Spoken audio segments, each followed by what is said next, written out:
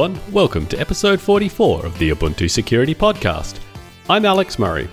So this week we're going to dive straight into our usual roundup of fixes and updates for the week. I'm going to go into some detail on some vulnerabilities in the KDE frameworks, LibreOffice, Nova, CUPS, and Z Standard, just to name a few. And then Joe and I are going to have a chat about a recent webmin backdoor that was disclosed at DEF CON just a few weeks ago. Alright, so let's get into it. So this week, there were 21 unique CVEs that the team addressed in the supported Ubuntu releases. The first one I want to have a look at was in the KDE desktop. In particular, two different packages, kconfig and the KDE libraries, were affected by this. The first one was directory traversal in the karchive. So if you're using KDE to decompress archives, it could have had this flaw where essentially if the archive contained relative paths, say like .. to somewhere else, it would happily extract those files and they would end up outside of your working directory. So yeah, that's been fixed. And the other one was this remote code execution via malicious desktop files. So you might be aware that there is the desktop spec from the XDG working group, and it describes essentially what a desktop file should look like. And these are the things that describes the launchers that you use. So it might have, say, the name of the application, an icon for it, and most importantly, the command to actually run when it's launched. And the KDE developers added some extra functionality a long time ago where you could include shell directories in that. So you could actually have, say, shell commands in there that would get evaluated. And that might be useful, I suppose, if you wanted to programmatically have something happen, or if you weren't sure where something lived on the file system and you can kind of probe it. But as you can imagine, that then allows code execution as a result. So you could craft a desktop file that in particular had an icon set that had shell directives in it. And so it would, without you even having to launch the desktop file or launch the application that it points to, you would just have to view that with, say, the Dolphin file manager, which is the standard KDE file manager. And it would, by trying to look up the icon for that, would go and execute those shell commands. So yeah, that has now been fixed. Upstream have essentially removed this feature, and we've included that fix now for the supported Ubuntu releases, which are Xenial, Bionic, and Disco.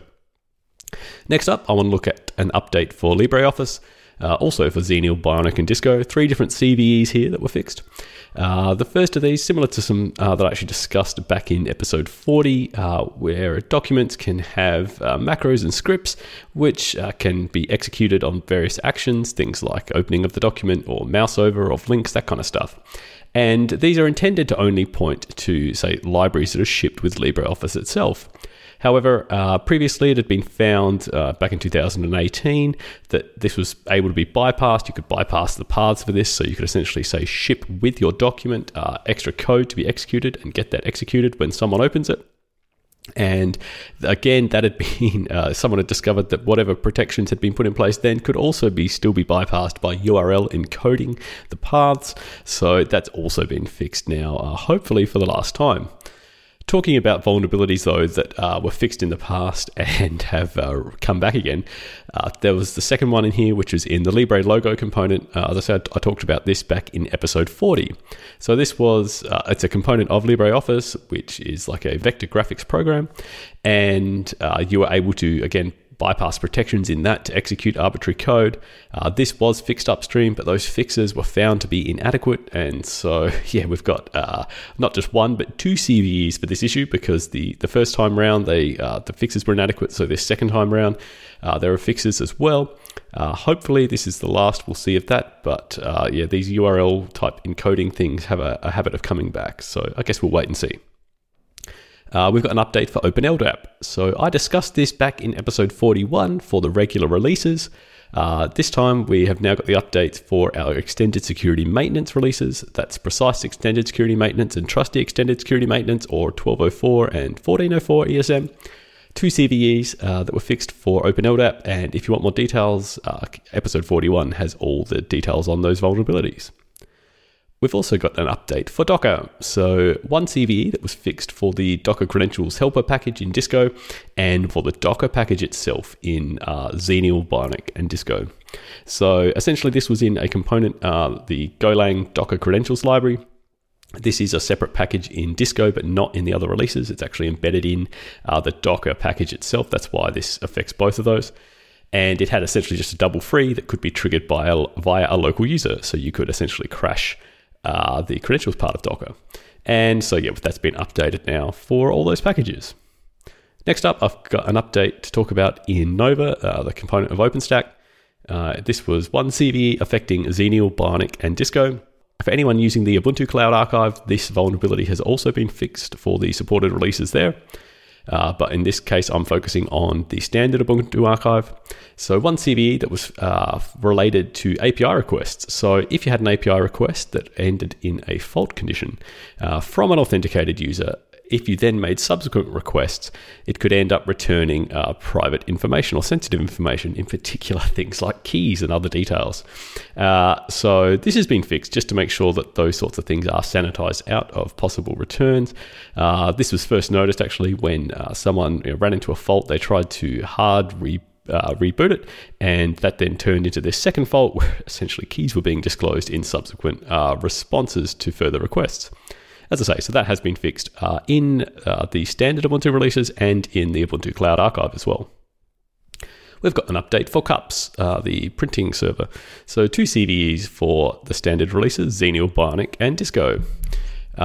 These are all related to the CUPS SNMP backend. So this is used to essentially discover features of your printer automatically via SNMP on your network. And to do this, it has to parse ASN1 encoded data from the printer. Unfortunately, it was failing to do bounds checking on the things that it was decoding, and so as you can imagine, it was resulting in a possible stack buffer overflow. So this could then result in possible code execution, but at least likely a crash, so denial of service. The fix for this was pretty simple, just to add in bounds checking and to return errors in the cases that it was exceeding the bounds provided. This update, we've also included some other upstream fixes that got rolled into upstream CUPS at the same time. In particular, for some potential security issues that haven't yet been assigned CVEs. These were things like a CPU-based denial of service if the client unexpectedly disconnected, and a few other issues as well. So they've all been fixed for CUPS. Up next, we've got an update for the Natural Language Toolkit, NLTK. So one CVE for Xenial, Bionic, and Disco. This is a Python package, and it downloads natural language datasets as zip compressed archives. And Mike Salvatore on the Ubuntu security team discovered a variant of a zip slip vulnerability in this. And Mike has a great write-up of this on his own blog. I urge you, if you would like to know more details, to go check that out. But in particular, what they've done is they've essentially implemented the zip extraction themselves by hand. And so you could have, again, relative paths that point outside of the current directory. And when it went to extract the dataset, you could then overwrite arbitrary files on the system. So this was fixed. The fix for this was actually very simple. It was just to use the inbuilt Python zip file handling to automatically unzip it. So yeah, another case where it's not good to go and implement stuff by hand yourself if there is already an upstream implementation that you could take advantage of. All right, next up is GIFlib. So this is a very popular library used for handling GIF images. This gets used by OpenJDK, so the whole Java stack, or FFmpeg, GStreamer, those sorts of multimedia frameworks, and even the KDE desktop. So 3 CVEs that were fixed for Xenial, Bionic, and Disco. The first one was a divide by 0, so that would result in a crash and denial of service. There were also 2 different heap-based buffer overflows that were fixed. One had originally been fixed in Debian years ago, because this is from 2016, but it seems the patch for that unfortunately got dropped in a related release from Debian. So we missed that one, but we have repatched that in this release. So as I say, those 3 CVEs now resolved for GIFlib. 2 more updates to go. The first one is in ZStandard. This is a compression library that is released and maintained by Facebook for handling the ZStandard compression algorithm. This is used again by a heap of other packages as the dependency that handle this compression format. The vulnerability in this case was a race condition when using a single pass compression, which could allow an attacker to get an out of bounds write if the caller had provided a smaller output buffer than the recommended size. So essentially the GIFlib developers recommend that you pass a buffer that I think is twice the input size to be decompressed, and if you had passed something smaller and it wasn't doing appropriate bounds checks, it could overflow that buffer. So this has been fixed upstream, and we've now merged in this fix to actually do bounds checking along the way. But yeah, if you were an application that was using the recommended size, you wouldn't have been affected by this. And last up, we've got an update for OpenJPEG. 5 different CVEs that were addressed for OpenJPEG in Bionic. 4 of these were denial of service issues. 2 of them were in the bitmap handling BMP files. So the first one was a CPU-based denial of service that could occur due to an inefficient algorithm implementation. And the second one was an integer overflow. So this could result in an out-of-bounds read, therefore invalid memory access, so you could get a crash and denial of service as a result. There was also a null pointer dereference that was fixed when converting images to PNM format, and a divide by 0.2.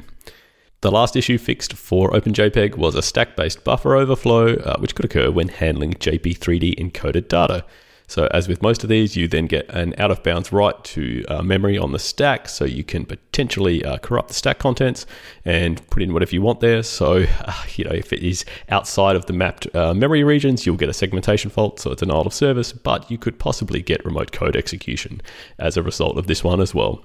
So they've all been fixed for OpenJPEG, and that takes us to the end of the roundup of vulnerabilities for this week. Next up, I've got a chat with Joe that we recorded on this recent Webmin backdoor that was disclosed at DEF CON a couple of weeks ago. Hey Joe, so we're back together, just the two of us again this week, but we're going to have a talk about some interesting stuff that's been in the news, in particular this hack on Webmin. Yeah, so this one was pretty interesting because it's not like they found a random vulnerability in Webmin. It was actually someone had compromised their build infrastructure a long time ago and put in place a backdoor, and then I think they said they mitigated it, but not because they found it. They just changed something in the code.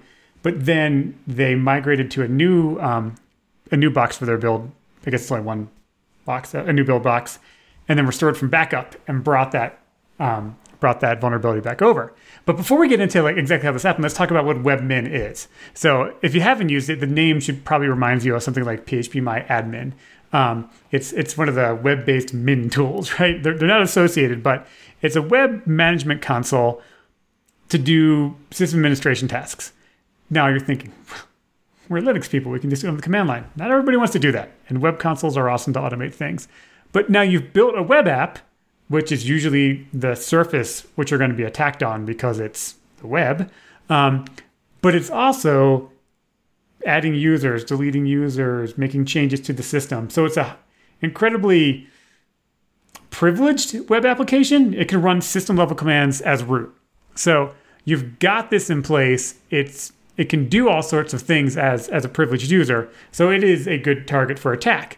And normally when we think of a good target for attack, you think of someone trying to buffer overflow, find one of the OWASP top 10.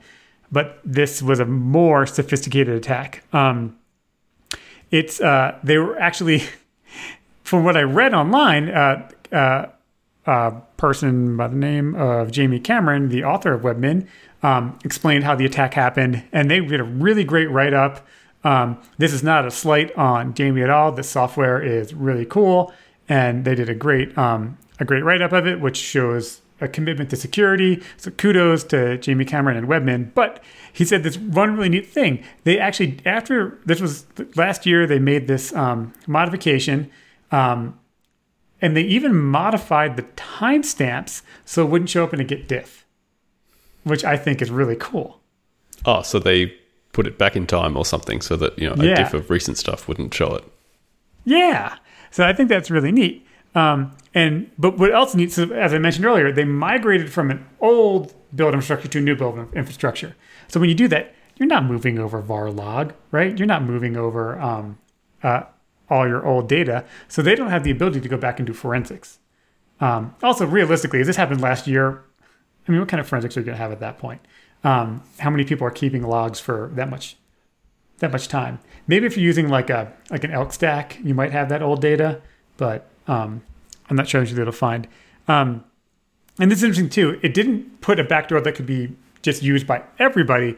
It put a backdoor that was only available if you turned on one config setting saying allow password resets. So it was a pretty sophisticated attack and showed that someone knows build infrastructure, knows how Webmin was being used to cover all this up.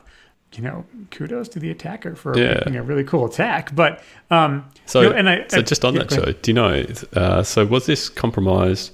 Did they directly commit to the Git repo or whatever source control management they're using, or did they attack the build server directly to get access to that? It looked like they attacked the build server, dropped in the malicious files with the modified timestamps somehow. I'm not really sure how. And then when they did their next build, they got pushed up. Yep. Oh, neat. So that is really clever. So, which just shows you, if you've listened to this podcast for a while, you hear me say over and over again, oh, it's not these advanced attacks. Usually what we see are people with misconfigured passwords or applications that aren't hardened, etc., not following best practices. And I still believe that is the majority. But this is a really interesting corner case where it was one of those targeted attacks. And it's not something we see every day. So I think you should take a moment to read up on this attack, just because it's so interesting, and lessons learned from it can be applied to your CI/CD pipeline, and maybe you can figure out how to prevent something like this in the future. Yeah. So I'd be curious to find out if people who listen to this want to let us know on Twitter. Are you using Webmin? I don't think it's not part of main or universe, is it? No, it's not Interval 2. Okay, cool. So it's not there. But if you are using Webmin and you're just downloading it from source or something, let us know. Let us know how you're mitigating it. Now, you're running this tool. It's a web management console that can do tons of high privilege things. Would you make it available to the outside world? I mean, that is the modern way of working, though, isn't it? Where in our DevOps world, where everyone is used to all their services being directly available across the internet, everything is public facing. It does make it sort of the standard that's how things get deployed. But we see it's not just Webmin. We see other kinds of DevOps tools, having vulnerabilities that are publicly exploitable all the time, like the various Jenkins plugins that always have vulnerabilities and that kind of thing. And it really shows that these sorts of things are great tools for using, but maybe they should be kept internal, not facing external. Yeah, if you're let's say you're a sysadmin, you've got one box running and it's your personal web page or something, and you've got Webmin configured on that. Well, don't open it to the outside world. Maybe make it only listen on localhost and do an SSH tunnel to connect to it and do that, port forward over that, and do it that way. If this is in your corporation, don't make it available to the whole company, right? Just make it available to your IS team or your DevOps team or something like that. We always say this: security is multi-layered. The whole defense in depth model.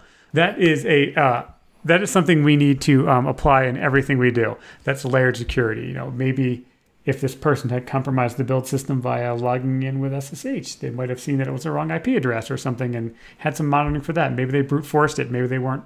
Maybe they were running fail to ban. I have no idea. I haven't read any of that, but those are things you should look at. You should be aware of what's happening on your system. Put in multiple layers of defense. That's SSH. Requiring keys, two-factor auth, firewalls, intelligent IPSs, limiting your attack surface on installing applications you're not using things like unattended upgrades. All these things improve your overall security posture. And none of those are really big tasks, right? You could spend a morning and configure all of those things and really improve your overall security. And I'm of the impression, I don't know about you, Alex, but I'd rather spend the time up front while I'm awake and it's during the day and I can figure all these things than when you get hacked and you're working, 300 hours to fix it. Yeah. I totally agree with you. The hard part sometimes, though, I guess, is that people, they are busy doing whatever work is apparently in front of them that needs doing. And so this sort of stuff where it's like, well, things already work. That's just extra work to make it harder. It doesn't feel like that is such a priority. But you're right. When you do get hacked or you have some incident, then all that other stuff that you thought was important that you had to do does go out the window, because now you are doing incident response, and it is the time trade-off is totally worth it if you can do that up front.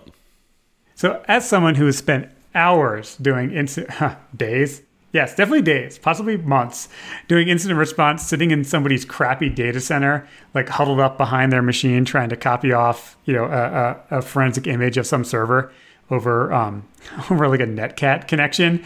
I would say do it ahead of time. But to your point, people are doing these things, they're limited on time. That's where I think policy comes into play. If you're listening to this, there's a good chance you're an engineer. And as engineers, we want to put in engineering controls. And that is actually my preference as well. But you also need policy to back that up. So you need policy saying, hey, before we deploy something, it's scanned by your security group. It's scanned by IS. It's all this open port. You need to lock it down. You don't do that. You enable these features, disable these features, and otherwise we won't put it on the network, right? So we need that combination of policy and engineering controls is really how this type of incident, not the Webmin, but where these type of compromised systems can be prevented with this combination of policy and engineering. Definitely. Cool. Awesome. Well, I think we talked about that one for quite some time. This was our first week back, recording this after our last podcast with Jamie from the security team. No, that was 2 weeks ago, wasn't it? It was, but yeah. And we got a lot of really great feedback on that. We're going to see if we can get Jamie to get on more of these. We definitely have more interesting people, not more than Jamie. We have more interesting people on the security team that are going to be on this coming up too. Awesome. I can't wait. Okay. Talk to everybody next week. So thanks again, Joe. It's always great talking to you.